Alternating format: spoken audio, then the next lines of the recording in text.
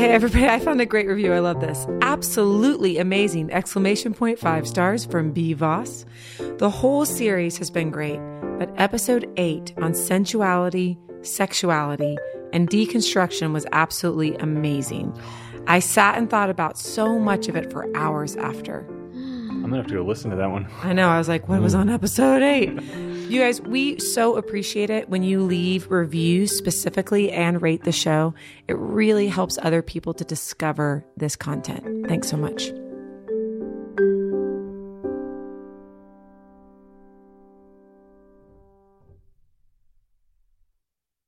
All right, friends. Where are we headed? Sexual wisdom? Oh, yeah. You're recording.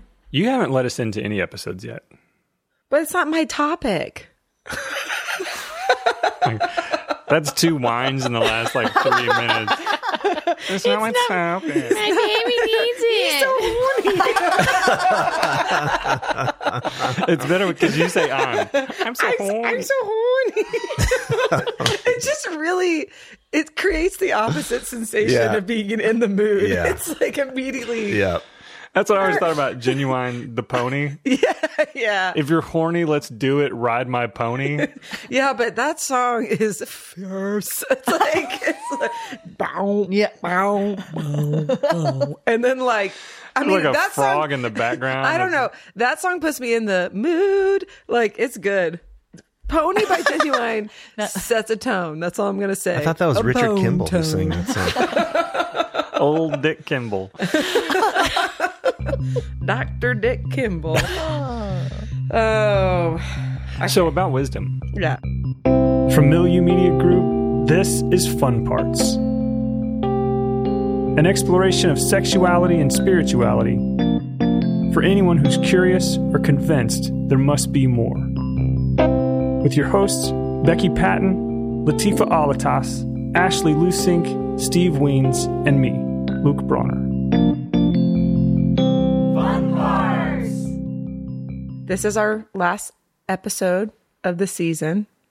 Or I guess before our penultimate. Our pre-last episode of the season where we actually bring up a new topic. But Becky, when we were kind of cruising through ideas, you brought up a term that you've been exploring or wanting to explore. Is maybe that a better way to say it? Yeah. And you said sexual wisdom. And I was like, that feels like a good thing to talk about. Because I do think that there's a lot of people that come out of the purity culture space. I was one of these people. When I met you over tacos, I had a few interactions with men, and some of them were really fun. And one of them was confusing, maybe is a good way to say it. And I remember saying to you, I feel like an infant in this area of my life because I didn't really date a lot before my first marriage.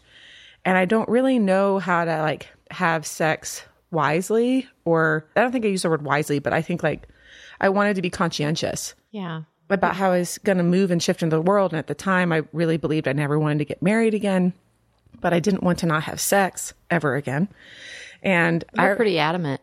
Yeah. You were pretty adamant about I was not getting really married adamant again. about not getting married until the moment Lucas was like, I think I'd really like to marry you if you're open to marrying me. And I was like, oh, this is going to change this. I have a deep sense. I was very interested in marrying Lucas, just not anyone. And I think what I was really trying to say is how do I have sexual wisdom? And I think so when you said that this morning, that was a term that really felt really fun to explore. Because there's a lot of us that are out there and we don't want to cause harm to ourselves or to other people, but we also don't want to just cut sex off in our life or cut our sexuality or our desire off. I think what happens for me is because I'm constantly reading material and I'm just constantly exploring and learning. And one of my books I've been reading recently is The Wisdom of the Body. And so there's this element that the body's actually always trying to teach us something. And how do we actually engage with that? And do we give ourselves permission to respond to that and listen to our body? And I think that we've really clearly established in the Christian culture, we've been taught so much about shutting the body off. The body is not to be trusted.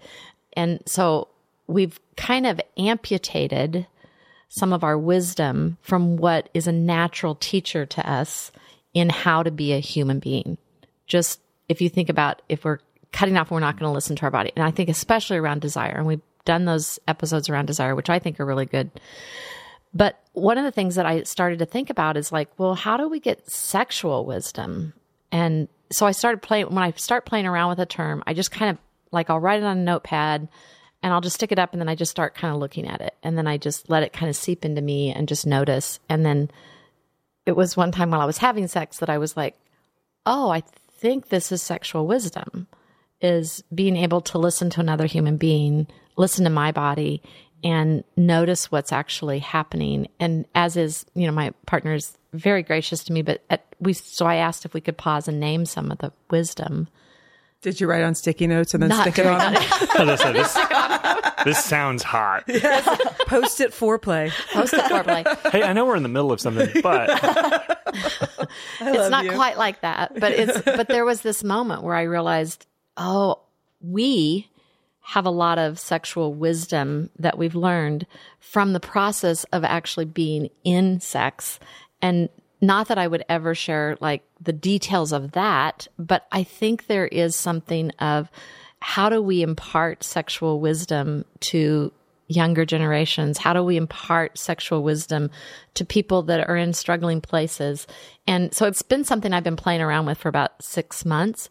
The word is what I've been playing around with because I'm curious, like I just have never heard it before. And I'm curious so I brought it here because I thought, well, what if we explore it and kind of expand and kind of name what that might look like or wrestle with it and see if there's something here. I love that because I think when I think about maybe the beginning of purity culture, it was probably a bunch of adults getting around and saying like, how do we protect our kids or how do we give them like a roadmap? And I'm sure in their minds, they were like, this is wisdom, but I just think it needs to be rewritten. So that's why I like this idea.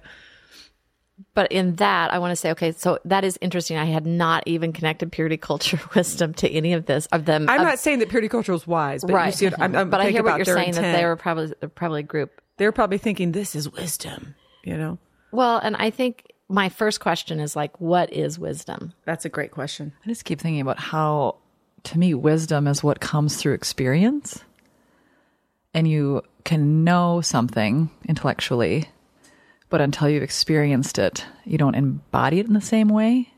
I like that language. And so when I think about sexual wisdom and in the context of what you just threw out, Latifah, about purity culture, it's like, how do you can have sexual knowledge that's been given to you, but so much of purity culture removed sexual wisdom because it removed exploration. It removed the opportunity to have experience so that so many of us are now midlife. Having experiences for the first time. Right. And then going like, oh, here it is. So I feel personally so much more wise than I did, and that's a spectrum of things too. But I don't know. I just think I've been reflecting on that a lot lately of like, you don't know until you've experienced it. You can explain it. So even like birth, you can explain it so many different ways. Right. Until you experience it. But it's so personal too. Like I can have an experience of that. You will have your own beautiful experience of that, in the same way with sexual intimacy too. So that's what came to mind for me. I do want to make sure that we're like explicit in saying that doesn't mean the more sex you have, the more sexually wise you will be. No, I think that's a very good. I mean, really. No, I think that's really. I think there's a lot of people who have a lot of sex and have no sexual wisdom. Yeah, that's a good call. I think that's insightful. Mm-hmm. Well, and I want to say where this term kind of came up from because I was reading The Wisdom of the Body, but it was one of my clients who was actually he's a gay man and he was in the process of, he's in relationships and he was watching this show called Heartstopper. I don't know if anybody's seen it on Netflix, but it's about a junior high. It's this boys' school and these gay boys in junior high, senior high. I'm not sure how old. I think it's 8th grade.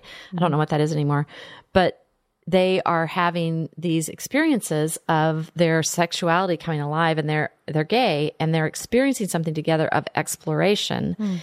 And what his comment to me was, he says, because he had to hide and he was literally running for his life. And if he was a fugitive and trying to find a place of refuge for his sexuality. And what happened is, as he was talking about this, he says, I want to be wise in how I use my sexuality, not just feel like I missed something and I have to go back and experience that now because I missed that. exploration, I don't want to carry forward my puberty learning into my adult learning. And he says, how do I carry my body in a wise way? So we've been using the terminology of saying, what does sexual wisdom look like here? And I want to say, I think, one, he's an incredibly mature human being to be able to recognize and grieve. That's what we've been talking about, grieving what he lost out on and acknowledging that and seeing that. And this show is bringing such delight to him and in his community, what they're finding. But the language that he is hearing come forth is, oh, I missed that. I need to recapture that. And it's like, we can never go back. And so how do I hold what I lost in a way, but not repeat that as now in his 30s? Like, he doesn't want to do that. And I just think that's such wisdom, but yet there's a part of him that wants to feel that sense of exploration. He sounds like a wise person. I'm just saying, like, to even have the frame of mind. When I got divorced, I was like, I need to have some experiences, and not like it's in the most cavalier way, but I definitely think I was like having some adolescent experiences as a person in her middle 30s, trying to flesh out what I thought about sex. And Ashley, you've talked about this in the past too, but like, I definitely had a couple interactions where I would not do those again, you know? And I have the foresight now as an adult to say, I'm not going to do that again. You know what I mean? But I could have been spared those. It's okay. They weren't traumatic. It was just like, Right. okay, I didn't have to. So he sounds really wise, this person. I think he is, but part of it is it's the wisdom to be able to even know somebody, like, it's okay to grieve those places that we missed out on. Yeah. And I think that's huge for the purity culture, because I hear that over and over again. I married the first person I had sex with because I felt like I had to. Yep. And I'm like, oh, okay. And now they're, mortgage and 3 kids, and like, would I have married them? And so I think there's a lot of being able to grieve something. And I think there's wisdom in that. But how do I then live something with authenticity too? So I'm loving all this. I'm writing down some of these different phrases that you guys are using. So I love it. Sexual Tommy Lee Jones. Is that on the list? Sexual Tommy Lee Jones. I think I'm going to use that With I was thinking of T-shirts of anyway. Yeah. For me, I think wisdom, a couple of different pictures or images come to mind, but wisdom in a sense is just the process of being aware and expanding and learning through experiences, and thinking about purity culture. Have you guys ever heard someone say something like, with purity culture, you weren't supposed to have sex, but then when I did have sex, I was ruined anyway. So I just had a lot of sex. Yeah. Yes. You know what I mean? And that's an unwise perspective. It's like a reaction. Yeah. But that's absolutely consistent with the philosophy of purity culture. Right. Like, if you're going to throw it out, Yeah. Yeah. But wisdom sort of pauses and says, wait a minute, what's reality? And what does my intuition say? And there's a deep knowing. Like, people that are wise have a deep knowing, and also probably a deep sense of knowing what they don't know.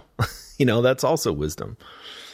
The other picture that comes to me is going from the process of, imagine a page, and imagine that page filled with words. That's how you kind of start with anything. You learn a bunch of stuff, you do a bunch of stuff, but then as your life goes on, and you take that page and then you erase some words and you whittle it down. And so a wisdom seems to me like just a big page with lots of white space and just a few words. Just a few. Less description, less it's this, it's that, it's not this, it's not that. Superfluous. Yeah, it's more essential. Like, what are the essential experiences or values, or and so from a sexual perspective, like, what does it mean to be essential? That's really interesting. One of the things that comes to mind for me when I think about my story is I had to really address my own relationship to myself and my own sexuality and my own desire in order for me to come meet somebody else in that space, not from a place of like deficit, but a place of my own exploration. And I don't even want to say wholeness, because I think that would be foolish to say, but like doing my own work. And when I think about, I say I had 2 interactions with 2 different guys, and they're different. And one wasn't even like intercourse, but it was like a sexual experience. Like, I think one of the things I observed in myself, and one of them I actually had a really beautiful conversation with him afterwards, which was really cool, like a couple days later, is I observed that I said, I really feel like we were sort of like using each other to get our rocks off, kind of like to have an experience. And we have a friendship, so it wasn't just like a stranger, and there was verbal consent and like all those things. But I just didn't like feel fulfilled afterwards. Like, I didn't feel connected to you. I just felt like this event happened, but I didn't have like the same kind of euphoria afterwards, you know, of when I've like connected with somebody I'm really into, you know, like crushing on and like enjoying as a person and just like craving to know, you know, and feeling like ignited and being made alive by them. To me, it just more felt like, God, we're both, you know, feeling frisky and like, should we try this? You know, like kind of thing. And the conversation was really sweet. I was just like, I think I learned in this interaction that like, I don't want to be intimate with somebody unless that's kind of happening on some level, you know? And to me, cause it's like, I was coming with a deficit of, you know, feeling like sexually just like frustrated and wanting to have an experience, as opposed to coming into something that was already growing and building, you know? And it just made it feel not like necessarily bad, but just sort of nondescript almost, you know? Empty maybe is a good way to say it. And I was so glad that he was willing to talk with me about it. I mean, he's a great guy, you know? So I guess maybe one part of the essential for me when I think about like my body and my experience is that I want to come into something, like I want to make something with somebody as opposed to just serving myself, you know? I want to create something with someone. I think the next part of wisdom, or a congruent part of wisdom, then is also, in any wisdom, is understanding the way your actions affect other people. And so with sexual wisdom, it's like having the experience of enough experience to know, like, there are ways in which my actions will affect this person for good or for bad or for not. And part of wisdom is being willing to listen to that part of yourself, to think outside of just what you desire, to think outside of, I'm trying so hard not to say me so horny, but I wanted to say it in that too. I almost did when you said frisky. I know, but I was like, do I make it a comedy moment or an earnest moment? Yeah, I always go for the comedy. But yeah, I think part of spiritual wisdom has to be understanding the impact that your actions will have. Again, removed from your intentions, and really thinking for the good of other people, especially the person with whom you're sharing something that should be so intimate. Yeah. That's good, Luke. I was thinking back to, Steve, what you said about the word reflection. Parker Palmer has a line of, I think it's in Let Your Life Speak, but it's about how like something about life well lived. Like part of living the human experience is pausing and reflecting on life, so you can like choose where you go from there. And I think that's such a huge part of wisdom is like, there's so many experiences I went through, but didn't necessarily reflect on, you know, or then I did. And that's where those shifts happened. And the other thing I want to say that as I'm thinking back to those early experiences, the transitional experiences, I'll call them. I like that. I like that. The bridge between was really realizing how low self-worth I had. Oh, wow. And so much of what I was entering into in relationship was trying to fill that and doing so many things for, because I hear what you're saying too, Luke, but I feel like where I was at that point was doing things for someone else, because that's what I was taught sexual experience was supposed to be. It's for the man. It's not for you. It's in service of, like, even saying that's just, but that was a narrative I had to like unpack. And at the same time, learn that to have sexual wisdom isn't just the experience of sex, but it's the knowing yourself and knowing your own value and what you bring to an experience. Not even just bring to it, like just the way you are in the world, you know, that you have worth. And I think one thing that's been really interesting in my own journey of healing, I've had some really beautiful conversations lately with my own mom about her story in life and the struggle of her own worthiness. And it was this beautiful moment of humanity for me of like, oh, this is part of the generational shift that I want to make, is to believe in my own worthiness so that that my daughter will know that she is worthy. But that's still a daily thing. You know, I'm worthy of stating my needs. I'm worthy of asking for care. Like, you know, it's not always and I say that like that's not in the bedroom. That's just in the day to day. Like, this is what I need to make sure that I'm taking care of myself and can show up for the people in my life. So I think there's even just that basic level of knowing yourself is part of that sexual wisdom. Yes. Oh my gosh, this is all so rich. Becky's like, she's got curriculum over really here. filling up my Post-it. Post-it here. But in what I hear you, I love that reflection and the posture of experiencing, pausing, reflecting, even what you did, Latifa, after that experience with the friend. You know, you said, but you wouldn't have known Unless you tried. So it's not about avoiding experiences that end up being less than. Right. You know, we're going to have all those experiences that are less than. But if we can, in every area of life, but if we can stop and say, why did that feel not satisfying? Yeah. Or why did that feel satisfying? What were the ingredients? You won't always know, you know, but like pausing to notice what just happened and what it elicited in you and what you want to bring forward, you know, through that for the rest of your life seems to me to be a wise way of living. You know, take the time to do those things and your body it will tell you a lot about, if you pay attention, about what's going right and what's going not so right. Well, and it just leads me into that conversation, or the thought process and the conversation I'm having in my mind right now is like, how do we impart to kids something beyond purity movement? Impart to them something that they carry a wisdom of the body. And like, what if we actually use language with kids of like, that sounds like some sexual wisdom you learned there. So what would it be like for you to add to your sexual wisdom? Like to the library or? Yeah, to add to that. I always say everyone has a sexual portfolio. And like, what do we want to add to our sexual portfolio so that we're more aware, we're more engaged, we're more able to pause, we're able to reflect. And I mean, I'm thinking of young kids, you know, their hormones running crazy and wild and, you know, they're in just such a tumultuous state, right? You know, when they're developing in adolescence. And the last thing they have really active or breaks. You know, they just don't. But if we have a language with them or we're talking about their, you know, that sounds like that was wise what you chose, you know, about doing your homework, you know, versus playing that video game. That was a wise thing or something. I mean, I'm not in that parenting stage right now, but I'm just wondering if we could awaken within them, even just listening with their bodies, listening, knowing that what they choose impacts another human being, you know, and just giving them some language around sexual wisdom. I don't know. Maybe I'm off No, I like base, that. but It's I like, just versus don't, this is going to destroy. instead of just no.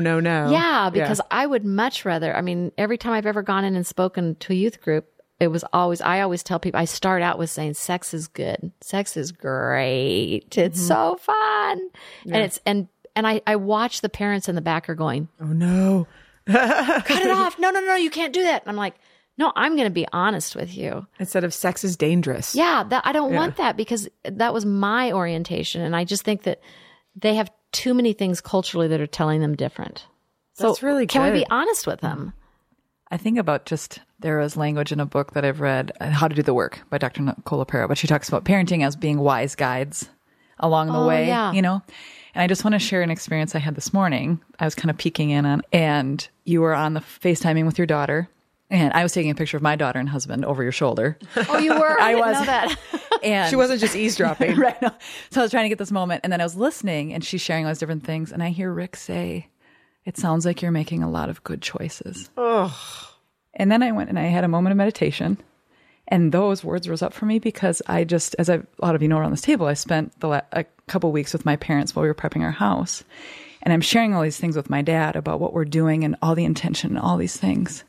And God, if my dad could only say, "It sounds like you're making a lot of good choices." Oh, that would be so nice. Ashley. And so I think about what you're saying is, it can be sometimes as simple as creating that space and naming look at what you've just discovered here. And it's how much kids learn from modeling. I mean, that's it, and so I think in so many ways, how much can you sit with and say, can we create a safe space so they can share these things that are coming to them, which is work in and of itself, and then to not bring shame and judgment in, but questions, and then naming like, oh, this is good. What you're doing and exploring is good. Like that would be just such a different experience to have. So I can't believe I'm going to say this, but in the Bible, I was just thinking like it's not just like self-congratulatory, but like maybe it's the repetition of pointing out what is good. Like this was created and it was good, and this was created and it was good, and this was created and it was good. And I that's what came to mind, like the idea of like the reinforcement. And, psychologically, we do know that like something negative like can stick to us like glue, and the positivity, like the positive things, the encouragement kind of can slide off like Teflon. And we need like a certain amount of larger percentage, and I can't remember right now, a positive reinforcement to hold the same amount of weight as like a one negative reinforcement. Right. And so the repetition of what is good feels essential, honestly, as you're bringing it up and you're talking about it as, people raise children, as people re-raise themselves, because that happens a lot in our adult lives. Or just in relationship to a partner. Yes. And like telling them that's like really good. Like I love witnessing all the amazing good things that Lucas does. And I'm just a really verbal person too. Yeah. You never shut up about how great Lucas is. But like, we're wondering how you feel. Like, babe, you're doing such a great job on this. I mean, he really is. Like, he does a great job on a lot of things. Do you like when he plays bass? Oh my gosh, do I? Anything like organ, percussion. I thought you were going to say orgasm. Orgasm. Yeah, That's who. Yeah, I mean, I'm not going to say no, but yeah, I was asking myself, like, what's another essential? Like, Latifah, what's a good thing? Like, if I was telling myself, like, this is good, I think I've learned in regards to sexual wisdom that somebody who does not give me healthy emotional support, awareness, and care cannot also give me healthy awareness, care, in the realm of sexuality. And I learned that the hard way and the long way. And I learned it after my marriage too, that I was continually connecting to guys that really couldn't meet my emotional needs, no matter how good they were or what they were doing. I'm not saying they were bad. Can you state the essential again? Yeah, the essential for me is that if I want to be having a sexually wise and like ignited good life, that I also need to be aware that that needs to be happening in our emotional relationship as well as the sexual relationship.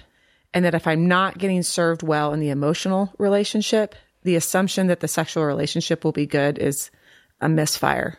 Like it won't happen for me. And I think like it's all intrinsically connected, that like if we're going to care for somebody in a sexual way, we'll probably be caring for them in a whole way, like not just one area of our relationship. And I will say that is something that has been a huge difference in my partnership with Lucas, is that I'm getting so much emotional support and care, intellectual support and care, friendship. It's a full experience. And it's the best sex I've ever had in my life because of how connected we are in all these other places. And it's awesome. And I didn't know till I experienced it, And for me, I realized that like, that's the way that I most enjoy sex, is when I'm feeling connected in all those other places. This is where I think it's so important as we're raising kids. And I'm saying this as someone that's, I feel like just like at the starting line of this whole trajectory, but to create space for emotion and teaching how emotional language of emotion you're feeling, like helping kids understand you're feeling frustrated, you're feeling this is okay. Like it's okay to have space for emotion, because so much of the previous generation and how we were raised is like to keep emotion down and away, and you can't cry, you can't do these different things. And I think about, to me, to be honest, like what I've really missed from my own dad is emotional connection. So that's what I looked for Me too. in all the guys. I remember as you're talking, I'm like, I can remember sitting in my therapist's office and him saying,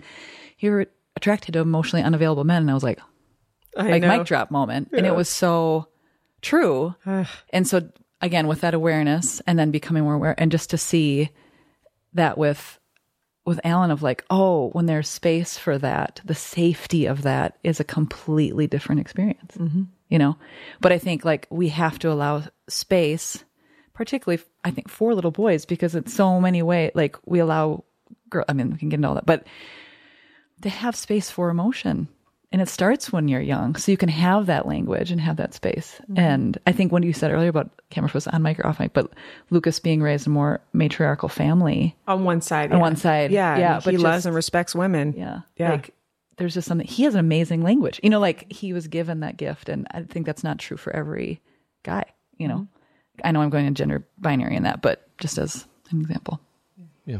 So when we actually suppress emotion, what happens, and especially in boys, a lot of times emotions have been, and I know this is a gender binary thing, and I'm going to be careful with that, but we tend to suppress in boys emotion, period. And any emotion that shows up exuberant or things like that. And when that happens, when they grow up into adults, a lot of times that comes out as anger. And then it's suddenly they've got an anger issue. And I would say that I don't think anger is an issue. I don't think anger is a bad emotion. Anger is just an emotion that says something I care about feels threatened. And so I think it's really important to recognize and give space at the table for anger, because anger is there for a reason. We don't start at anger. We're disappointed in something. We're frustrated. We're sad. We can feel not heard. There's so many different things that we can be feeling. And then the emotion that finally, and especially if you've been taught to stuff, then it comes out in anger. We don't start at anger. But anger is just an emotion. And I want to say anger is directly related to something that we are passionate about. One thing too that just reminds me of is Brene Brown's latest book is Atlas of the Heart. I don't know if you guys Oh my have gosh, seen that this. is one of the most beautiful books I've ever seen in my whole life. It's literally like, it It's feels a work like of art. Yes. And it feels like every person should have this manual of life, but it's literally like they've done like years of research. And it's like, basically here's 87 or 89 different emotions, and then like going through and like the difference between disappointment and frustration and all these different things, but to create language around that And images. Yes. She's got images with, I mean, I love this book. I absolutely love this book. and it's one that Al and I started reading together and then pauses. We'll hopefully come back to it. But she also has, I think on HBO Max just came out with like a 5-part series with it. But I just think like the more that you can have language for things, and the more you can actually have reparative and healthy and deeper conversation. So just as a resource, I think it's a great place to go, because not a lot of us were given that, besides like a couple sad, angry, you know, happy, but going into like the deeper realms of emotion. So following one of our earlier episodes this season off mic, I used the illustration for repression of, it's like we're holding a lid on a pot and turning up the heat beneath it and expecting the water not to boil over. And I think when we're talking about the experience of, and I don't think it is just little boys, actually. I think a lot of little boys who were raised to suppress emotion or suppress all emotion other than anger become dads who teach their kids to do that, their kids of all genders. Like I know plenty of women who also only really know how to express emotion through anger. But I think that's part of it. I think that like, that's how I'm over the course of this season been thinking about repression. And I think it's especially true with what you just said, Ashley, about the experience of being taught to hide emotion such that anger is the only way. You know, basically it just finally boils over. You get to a place of feeling overwhelmed. You get to a place of feeling desperate to express something, and it's just going to come out as rage. It's going to come out as deep, wild frustration. I mean, I've had that experience plenty of times, and I'm not like a super angry person, you know? But yeah, that's the illustration that comes to mind for me, is the pot that's boiling over with the lid on it. You know, no matter how tight you hold that lid, you can't stop the water from boiling over. Becky, do you remember a couple of weeks ago? Of course you do, but Rick and you and me and Mary were talking, and then I got so angry about something, and it wasn't, I wasn't angry at anyone in the room but man, and then Mary noticed that I was kind of trying to wrap it up too soon. And she has just been learning the importance of letting the anger or whatever, the emotion that you're feeling go all the way through, or else your body kind of traps it as trauma, you know? And then we didn't really have time to talk about that much anymore, but does anyone around the table know that some of that science about like the anger and what happens if you don't? So anyways, she stopped me at one point and said, I think you need to, because I was sort of apologizing for being angry and I was trying to, I don't know what. It was something we had brought up. And so therefore your anger was coming out and you were trying to apologize because you said, I'm not angry at you guys. And it was like, we were like, no, but you're angry at something here. And Mary asked this beautiful question. She said, I don't think you're angry at Rick and Becky, but I do believe you're angry at something. Yeah, so let's get at what you're angry at. Can we get to what you're actually angry at? And it was, so we made space for it. And what happened is, and I'm going to use this illustration. The word emotion, if you cover up the E, it's what? Motion. It's motion, right? The body has to be able to process and move the emotion through, or what the body does is it actually captures it. And what it does is it will literally hide in our cells. Yeah. Which causes our cells to be at ease, which is, what's the word for disease? So I want to say literally trapped and unprocessed anger, emotion of any kind is going to cause discomfort to our bodies. And it creates these holding patterns. But what I thought was so beautiful in that moment, I love that illustration. That's really vulnerable of you. But there was this, you literally had to get up from the chair. Do you remember? You got up from the chair and you're like, and we were like, get it out. And he was literally, your hands were trembling. Yeah. You were trembling. You were so angry. Yeah. And you were able to identify what you were actually angry at. And it was like, oh, there you are, all of you. Yeah. And then you just, there was an ease to your body that you moved back into your body.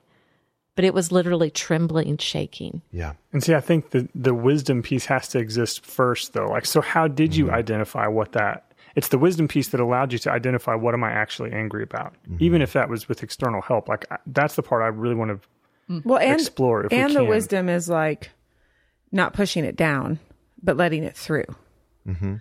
It's not just the identifying. It's letting it through. Like, we know that tremors and chattering is trauma trying to leave the body physically. Like, there's a lot of science in that. But I do think there's a wisdom. What I hear you getting at is like, how's the wisdom that you knew that it was okay?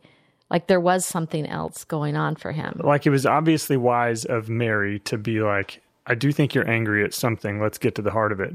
And for you, let's get into that scrotum. And I think, but for you to be able to like go with that and not continue to repress or not continue to stifle and not just be like, no, we'll talk about it later, whatever. Like there was a journey that you went on at that point to identify, to say like, okay, what is it? What am I feeling?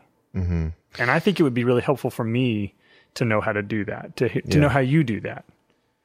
Well, I want to tell the story of what I was angry about briefly, because I think so I used to be a part of a denomination that was not open and affirming. We all know that. I've said that before, but there was a moment, the same weekend that I was ordained and that our church was joining the denomination, there was a moment at the annual meeting, 1,000 people in the room, and we were voting on the agenda of the meeting. I mean, it's so boring, but someone said, can we add to the agenda, please?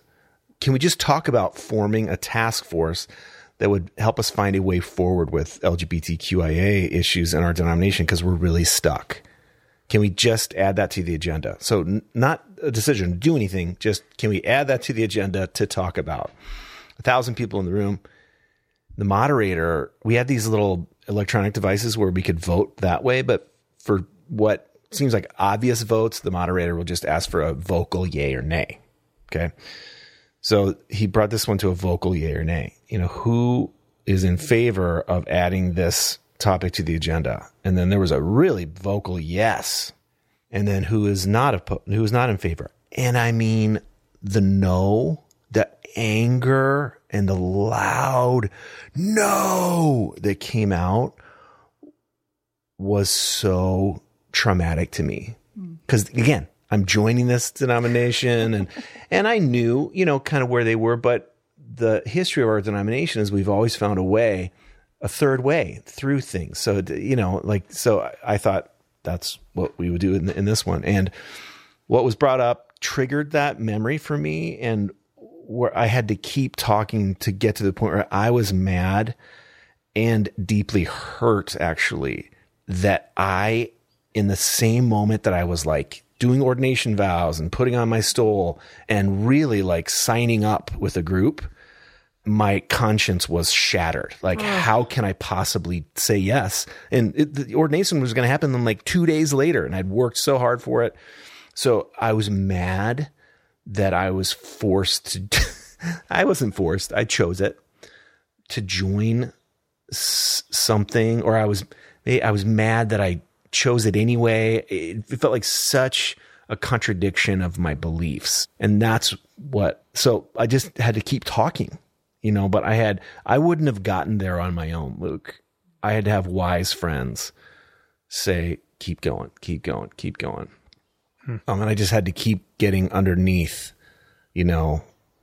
what I thought I was mad about. Because what I thought I was mad about, and I was actually mad about this other thing that I won't share, but like that was just the gateway, Sure.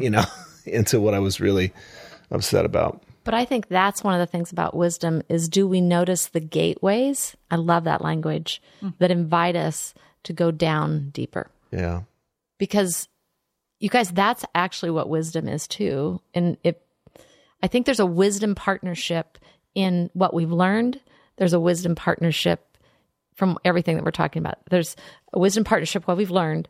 So there's experience involved. There's a wisdom partnership in what we know that is a part of our body, that's inherently that we've been given.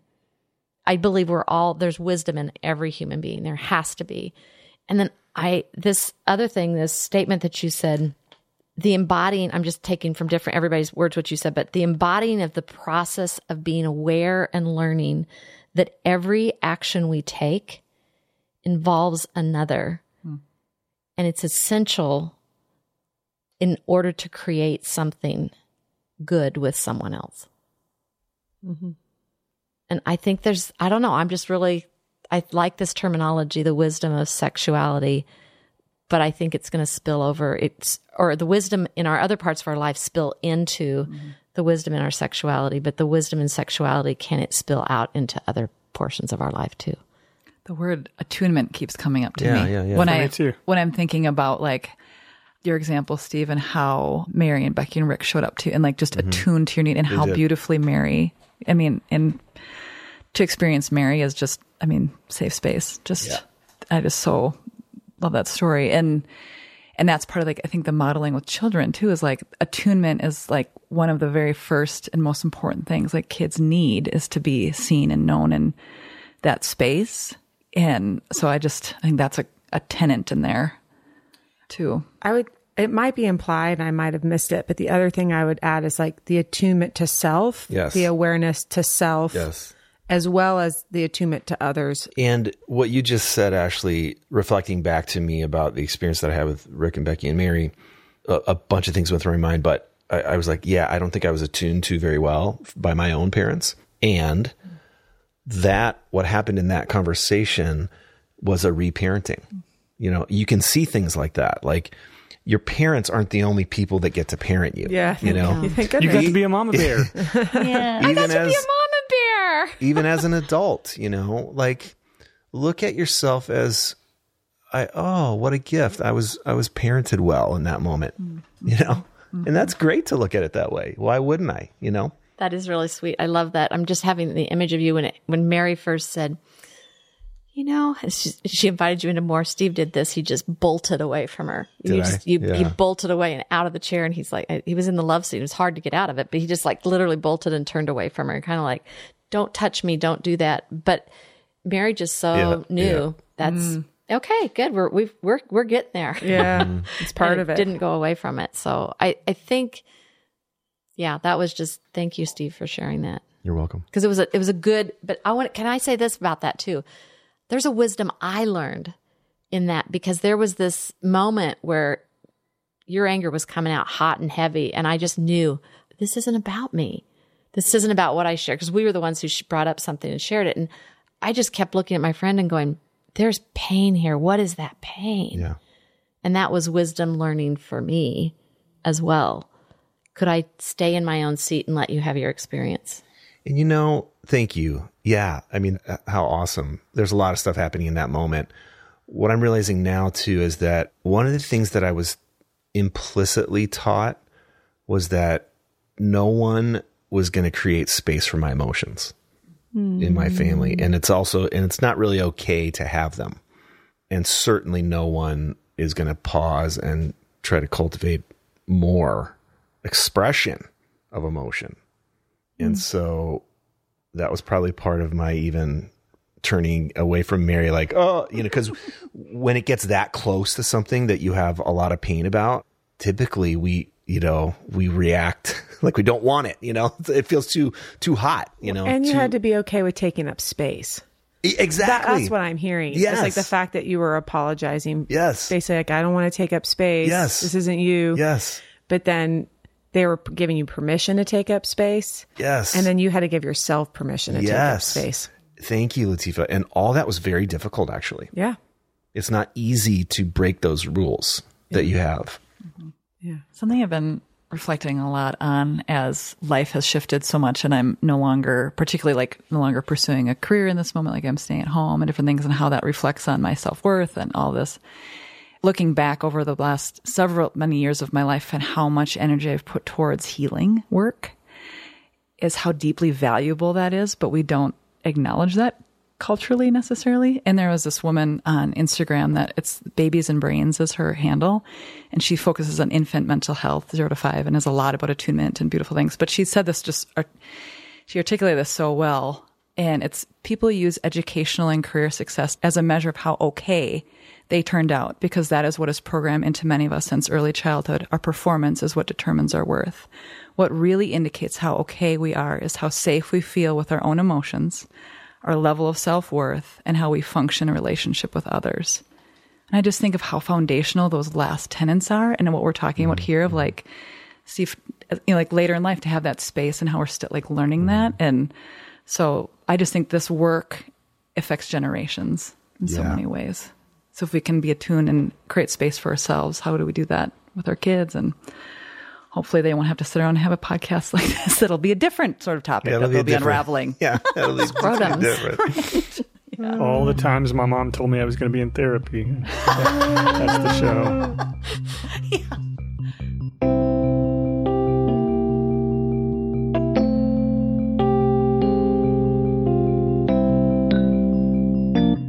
This episode of Fun Parts was produced, edited, and mixed by me, Luke Bronner.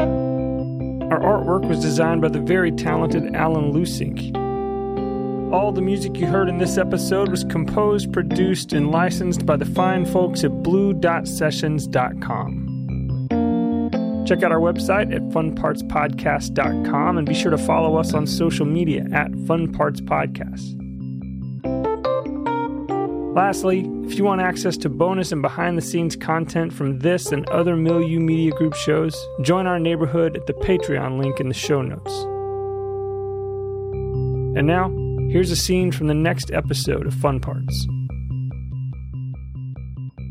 It's funny how much identity is a part of like our cultural values today. Just the freedom to be fluid, the freedom to be on a spectrum and moving on that spectrum at all times, to figure out like identity is maybe a little bit of a myth. Like there's some benefit, I think, to identifying as this or that, but there's also benefit in the freedom to be different things, to be multifaceted, to be evolving and changing and growing. And it would almost be scary to not be that,